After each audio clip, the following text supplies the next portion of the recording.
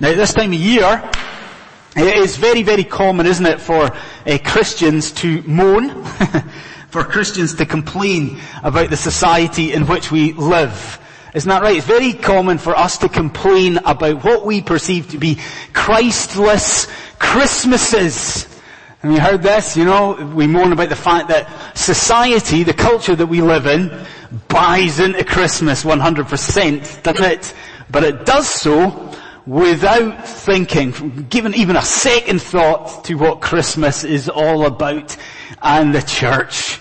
And Christians, we like to moan about these Christless Christmases. Well, this morning, I do not want us to think about the society or the culture out there. No. Instead, this morning, I want us to think about you and me in here, because is this not true?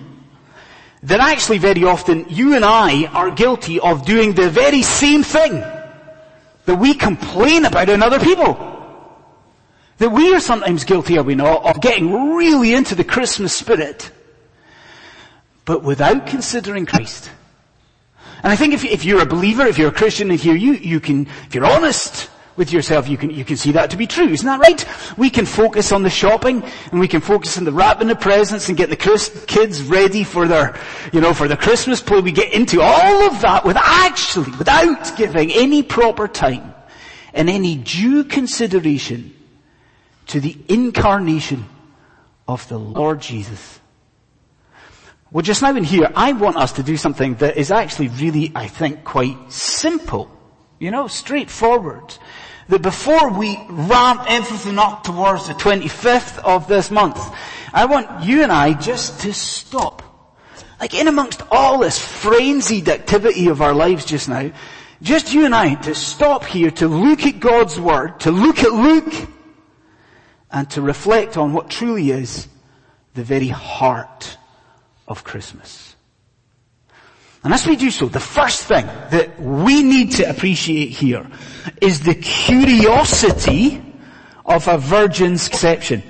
The curiosity of a virgin's conception. Okay? Now, if you're a regular at LCPC, you know that very often when I begin a sermon, I begin with a question. You may be even sick of it, to be honest. Very often I'll begin by saying of a section of Scripture, what is this we're dealing with here? What is it? You've heard me say that before. What is this that we're dealing with here?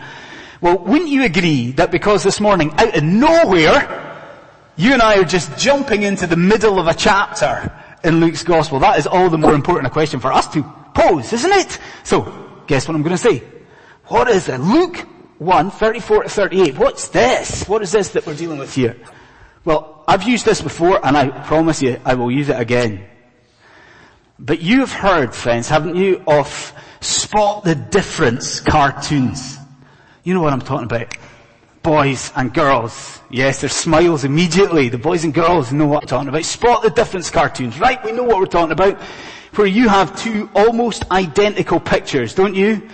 And they're set side by side, and what we're supposed to do is we're supposed to study these, see the similarities, and then we're trying to work out what the differences are. Isn't that right, boys and girls? Spot the Difference cartoons. Well, friends, isn't that what we're dealing with? Have a look at your page. What do you see? We've got here two almost identical birth announcement stories. One to Zechariah, one to Mary. And you see what we're supposed to do? We're supposed to recognize all of the similarities. Why? Why? So that the differences in these birth announcement stories will become abundantly clear to us. And I want to ask you this. Did you see some of the similarities in the two readings? Did you know? Did you pick up on them? Did you? In both, what happens? An angel appears, right? That's the obvious thing. To Zechariah, to Mary. What else happens? The angel in both announces an impending birth. Did you notice this one? In both, the recipients of the angelic message are said to be troubled. In both, it is a son that is promised. In both, did you also notice this one? That son is promised in both to be great. And I'm telling you this for nothing. I could go on and I could go on and I could go on and I could go on. Here's the point though. It is with one of these similarities that our section begins. Have a look at verse 34. Have a look at verse 34. What do you see? Now remember with Zechariah, the angel comes and how does he respond?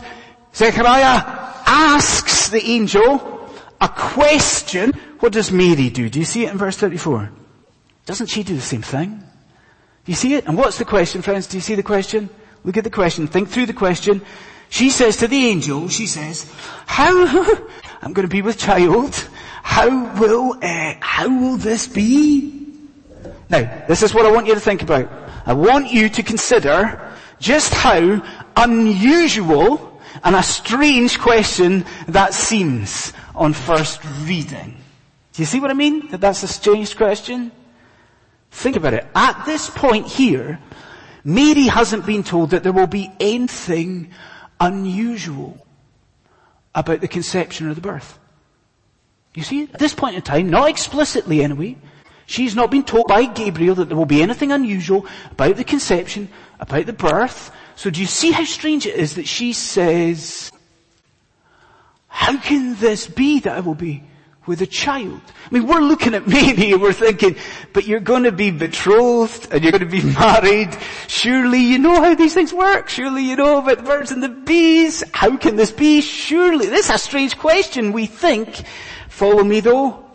This question actually makes perfect sense when you realize this. That there Mary must have realized there was an immediacy in what the angel was saying to her. Do you understand that? That when the angel Gabriel speaks to her, what does Mary realize? She realizes he means now. He means now. He means I am going to be with child before the marriage. Before I am in any way intimate with Joseph. He means I'm going to be pregnant now. So we get it, don't we? We get why she's asking, how can this possibly be? In fact, don't you agree with this? This is the sort of question our society and all humanity should be asking at this time of year. Because what do we know to be true? There was a virgin, pure as the driven snow, a virgin, and she was pregnant. How can this be, friends? How can this be? Well, I think we learn two things from the answer that the angel Gabriel gives to Mary. She asks, how can this be? This is the first thing we must state. Do you know what? We do not know exactly how this conception came about. You see, lots of people deny the virgin birth, don't they?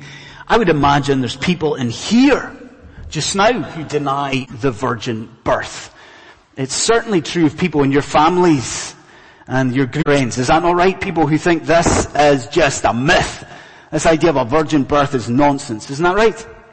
But what we have to understand is that traditionally, some people denied this event because of apparent similarities it has with ancient myth. So maybe you follow the idea, do you? Some people are saying this, that Luke doesn't actually expect us to believe that this was fact. That what Luke is doing is actually drawing very deliberate parallels with an ancient myth that spoke of a God coming down to earth and sleeping with a woman. And I wonder this morning if you see the very obvious problem with that thesis. Do you see what it is? Luke draws no such parallel. In fact, isn't it true? There is not even a hint of sexual intimacy in the story. There's no hint of sexual activity. Like there's no hint of physicality, no hint of intimacy. Isn't it also true that Luke hardly says anything about the actual mechanism of the conception at all? What does he say? You notice it? All he says is that God overshadowed Mary, an image that seems to conjure up that picture of the Holy Spirit hovering over the waters in the creation. Yes, God overshadowed Mary. What does that tell you? It tells you hardly anything. You see it, do you? You see the point? This event at Christmas, we must understand, is most mysterious. Scripture comes to us and it throws a cloak of secrecy over this event. It's enigmatic, isn't it? It's all mysterious. But then a second thing we must state is that, friends, though there's mystery here, we know for sure that this incarnation was all a work of our God. Would you do this? Would you look at verse 35? Look at how clearly it's stated. Look at verse 35. Mary says, how is this? And the angel says, the third person of the Trinity, the Holy Spirit, is going to come upon you, dear woman. The Holy Spirit. Now, I don't know some of you this morning. I don't know where some of you stand spiritually, and do you know what? You may have heard that truth, that this is the work of the Holy Spirit. You may have heard that 1,000,000 times, have you? At Christmas time, this is the work of God. I don't care. Don't care. All I care about is that just now, right here, you again linger on that truth. Would you do it? Would you ponder the magnificence of what we're dealing with there for a moment? What are we learning happened at this point in time? Think of it. That God Himself, the Creator God, was, now listen to this word, He was personally involved in the working of Mary's womb. God's involved in this. It's stunning. That this child to be born to Mary had no human father in a biological sense. This pregnancy that we're dealing with here, it was completely, purely, 100% a work of divine agency. And I think we should marvel at that. Do we marvel at it? That just as the Holy Spirit would go on to work at Jesus' atonement, just as the Holy Spirit would go on to work at His resurrection, what's happening here, even at our Lord's conception, the Holy Spirit of God playing the active role, the critical role. Isn't it beautiful? A virgin was with child, and it was a child of God. And I see, because of all of this, friends, surely what we are coping with and dealing with here, it must impact how you and I live over the next 6, 7, 8 days and beyond. And surely you see what I mean. We're going to be busy this week. And you're going to be wrapping presents, and you're maybe going to be singing some carols, and you're going to be cooking, and you're going to be shopping, and there's going to be the office party, and you're going to be getting your kids ready for their nativity play. In amongst that, surely every single one of us, we must find time to bow, and to bow in reverent praise, because what is this that happened at Christmas? In a unique way, but in a mysterious way. God Himself, He created a child. Isn't it stunning? So we see the curiosity of a virgin's conception. The second thing we see here is the consequences of a virgin's conception. Now, as a minister, a pastor, and because of that job, a student of God's Word, I think one of my favourite words in the English language is the word therefore. I love that word. Maybe you can see why. You know, let's say I'm in a study and I'm trying to wrestle with, let's go for Romans. Okay, so Paul's letter to Rome.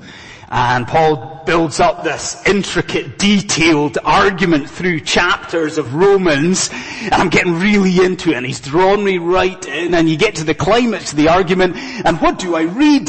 Therefore, and you can see it, can't you? Be now on the edge of my seat awaiting the consequences and the results of all that he said. Right? You see it, do you? Well, I think, honestly, What you've got in front of you is one of the most precious uses of the word therefore in all of the Bible, because you think about the scenario here. Mary has just been told that God is going to work in a unique way, that the Holy Spirit is going to work within her. And what do you read? You read, therefore. And so do this morning feel the tension? Do you see the weight of all of this? You're just about to learn in Scripture what? The consequences of this divine agency and this divine miracle. We're just about to learn what all of this, the purposes of this great act. So, what do we want to know? What comes after the therefore? What are the consequences here? Well, I think, as before, you've got two things you need to think about, and you'll see the first in verse 35. Have a look at verse 35.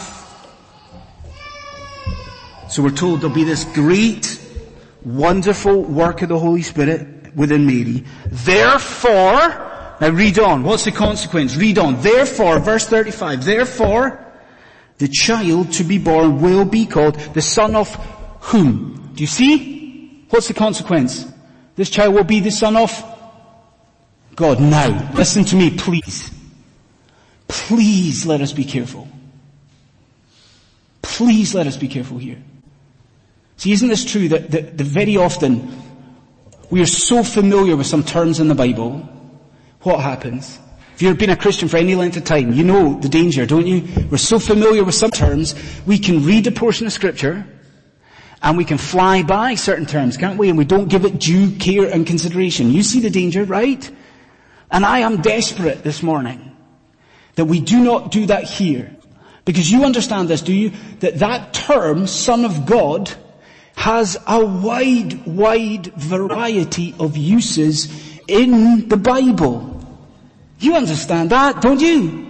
In the Old Testament, like follow me here, in the Old Testament, isn't it true that angels were sometimes called the sons of God? They were. Heavenly beings called the sons of God. Who else? Sometimes kings were called sons of God. God's representatives on earth. David, son of God. Isn't it also true that we, in the New Testament, the people of God, children, Christians, we are called the sons of God. Isn't that right? A wide variety of uses. Now, here we go. You understand, do you? That none of those is the reason that this child growing within Mary was to receive this grand and great title. You understand it, don't you? You see what's being said. Do you? That because this child had no human father, because this child was a work of divine agency, who was the child? What would the child be? He would be divine. That in a true sense, in a real sense, but in an ontological sense, this little baby was the Son of God. Now, at risk of me sounding like a broken record, listen, be very careful again. Because you know what could happen here? We could fall and slip into a historical heresy. Maybe you see what I mean, do you? Some people throughout the years, they believe that what's happening in Luke chapter 1 is that the Son of God is being created. That's what some people think. People today believe that. They believe that what was happening within Mary, that the Holy Spirit is actually bringing into being the second person of the Trinity, bringing in, creating the Son of God. And I am desperate that we do not make that mistake. So I'm going to give you a term. And I sincerely want you to hear the term, even the children, to hear the term, to grab the term, and to take it into your heart, and never, as long as you live, forget this term. That what we are confronted with in Luke chapter 1 is what is called the hypostatic union. The hypostatic union. And it is something so beautiful. And it is something so miraculous. That what was happening within Mary is that the Holy Spirit was joining two things together in her womb. Isn't that stunning? That the Holy Spirit was joining the newly created human nature of Jesus and joining that to the already existing eternal nature of Christ. You're beginning to marvel. You see it, the Spirit taking what is new, Jesus' humanity, and welding it to, affixing it to, joining it to what is old, the eternal divinity of the Christ. You see two natures in one person, the hypostatic union, and wow, we are right to gasp in awe. Because friends, do you see what that means? It means that this child soon to be born to Mary was a child like none other. This child was a man. This child was human. But you understand the logic of the argument, do you? Because of the work of the Holy Spirit, because Mary was overshadowed by the power of the Almighty, what is this embryo growing within her? What is this little baby? Do you understand? This baby was God. Now we like to reflect at this time of year, do we? I love to reflect at this time of year. I think it is a valuable thing for us to do as a congregation, but as Christians to look back on the last 12 months. So, how was 2017, friends? Was it a good year? Was it a difficult year? I'm sure that we have all gone through perplexing and confusing events in 2017, have we? I'm also pretty sure that none of us have gone through so disorientating an event as this one we're reading off here. And I want you to do this, I want you to imagine what this would have been like for that poor woman Mary. Are you with me? I mean, think about it. Is this not disorientating? Not only is she confronted with an angel, but she's just heard that she's soon going to give birth to God. It's a lot to take in, isn't it? So here's what I reckon. Yes, she's asking how, but what else is Mary asking, friends? Isn't she asking why? She's asking that. And she's asking, you, O Lord, are going to work within me, and the Son of God is going to come amongst us. Why? God, are you doing this? What is your purpose here, oh God? Now, that takes you to the second consequence. Look back at verse 35, because I was naughty, was I not? I missed out a word in verse 35. Did you pick up on it? Look at it. Verse 35. The Holy Spirit will work. Therefore, what's the consequence?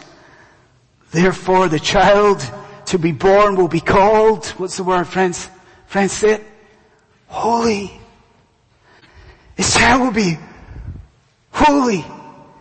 And I wonder, above all things this morning, I wonder if you grasp the gravity and the significance, the importance of that tiny little four-letter word. To you, this baby's going to be holy. What did we look at last week as a congregation? What did we pray about a moment ago? The total depravity of man. Lost. All of us. Sinful nature. All of us inheriting corruption. Yes, from Adam's first fall. And what is this? What do we have now? Because there was no human fatherhood. Because there was a divine work of grace, a work of the Holy Spirit. What do we have here? Yes, one is man. Yes, he is human, but you understand, soon to be born is one without that stain of sin, without that corruption, and surely that then answers Mary's question, because God, why were you doing this? Why is this Christmas miracle happening? Why? You see, it was all of it for you. All of it for you, Christian friends, as you sit here in London City Presbyterian Church. All of this was for you. In fact, perhaps it is Calvin who says it best. Calvin says, this little baby was born holy to make others holy too. too.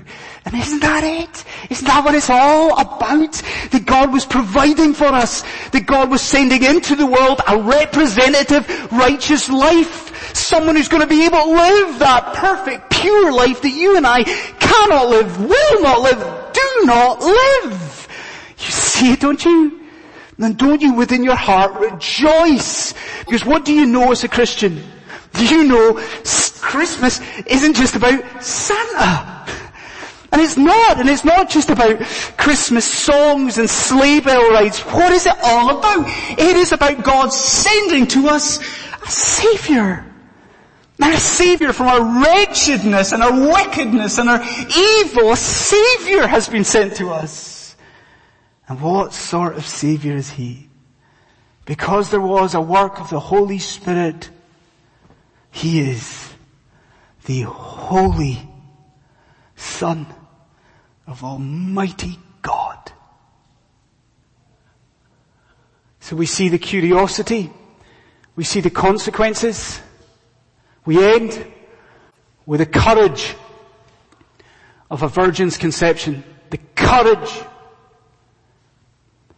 And I think, as we close this morning, I think sincerely we could focus on what is a beautiful thing. What is the reassuring grace of God? You see what I mean from the text, do you? I mean, Mary must have had a million things running through her mind. And what does God do? Isn't it delightful? To assure Mary, He tells her at that point of Elizabeth. Isn't it lovely? To confirm to her, to reinforce that this angelic word is true and it's real.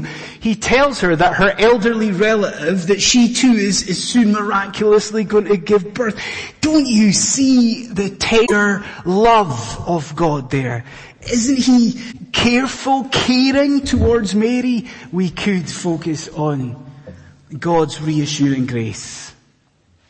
I don't want to. I think we need to do this. We need to end by considering Mary's overall reaction to everything she's hearing and seeing. And to do that, I need you to do this with me. I need you to try and remember what I said at the start of the sermon. It was a long time ago, maybe. You remember what it was? That these two birth announcement stories are similar. Why?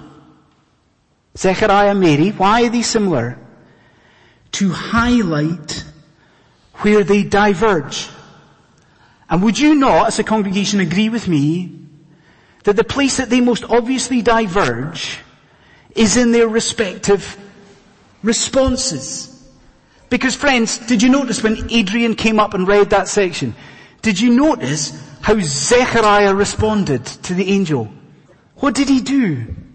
Isn't it true that he doubted the angel? Isn't that the dominant characteristic of Zechariah's response? He doubted what the angel said, and because of that he was struck dumb, wasn't he? He doubted. But don't you see?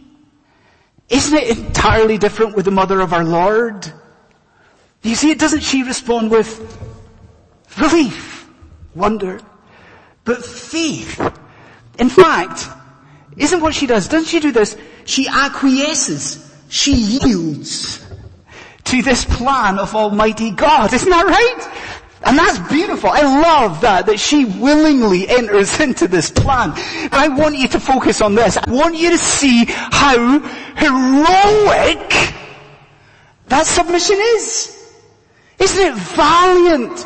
Isn't it heroic on Mary's part? Because think about what this plan involves. This involves this woman willingly agreeing to become pregnant out of wedlock in the world of first century Judaism. And you know as well as I do that was a fearful thing for this woman to agree to be, isn't it? Isn't it? Think about what this plan may involve for Mary. She's going to face bullying and names, shame. Think about it for this poor girl. She doesn't know what her betrothed is going to say about this. She doesn't know if she is just about to lose the man that she loves. But she knows this. There's going to be ridicule ahead. And there's going to be abuse. And there's going to be all sorts of harassment for me. And yet, despite all of that uncertainty and all of that misery, what does she say? What does she cry out in verse 37? She says, let it be to me according to your word, oh God. Don't you agree? Isn't that the most courageous and startling and brave thing, saying, let it come. If it's your will, oh God, let it come. Whatever it is, bring it on. And I think this morning that there should be the prayer that echoes amongst the people of God at London City Presbyterian Church. And surely, friends, you see what I mean? As we go into this Christmas week, but more than that, as we go into a new year, should we not follow after Mary? Should we not be saying in 2018, whatever it is, Lord, you want, whatever it is, let it be to me according to your word. Should we not offer ourselves entirely, unreservedly to the service of God's great name? Because, isn't it true, friends? When you look at Luke chapter 1, one thing is abundantly clear. Our God is good to his people. What has he done for us? As he did all those centuries ago with Abraham and Moriah, with Isaac. What do we see in the womb of Mary? God has provided for us a lamb that is going to go on and die in our place. May it be that over this week, every single one of us in here, in amongst all of this fun, festivity, let's make sure we pause and we praise. Because as the Church of Christ, we know there is a Christmas miracle, isn't there? Do you see the extent of it? Do you feel it? Do you marvel at it? For your soul, what has happened? The everlasting, eternal, Creator God has become a child. Let us pray.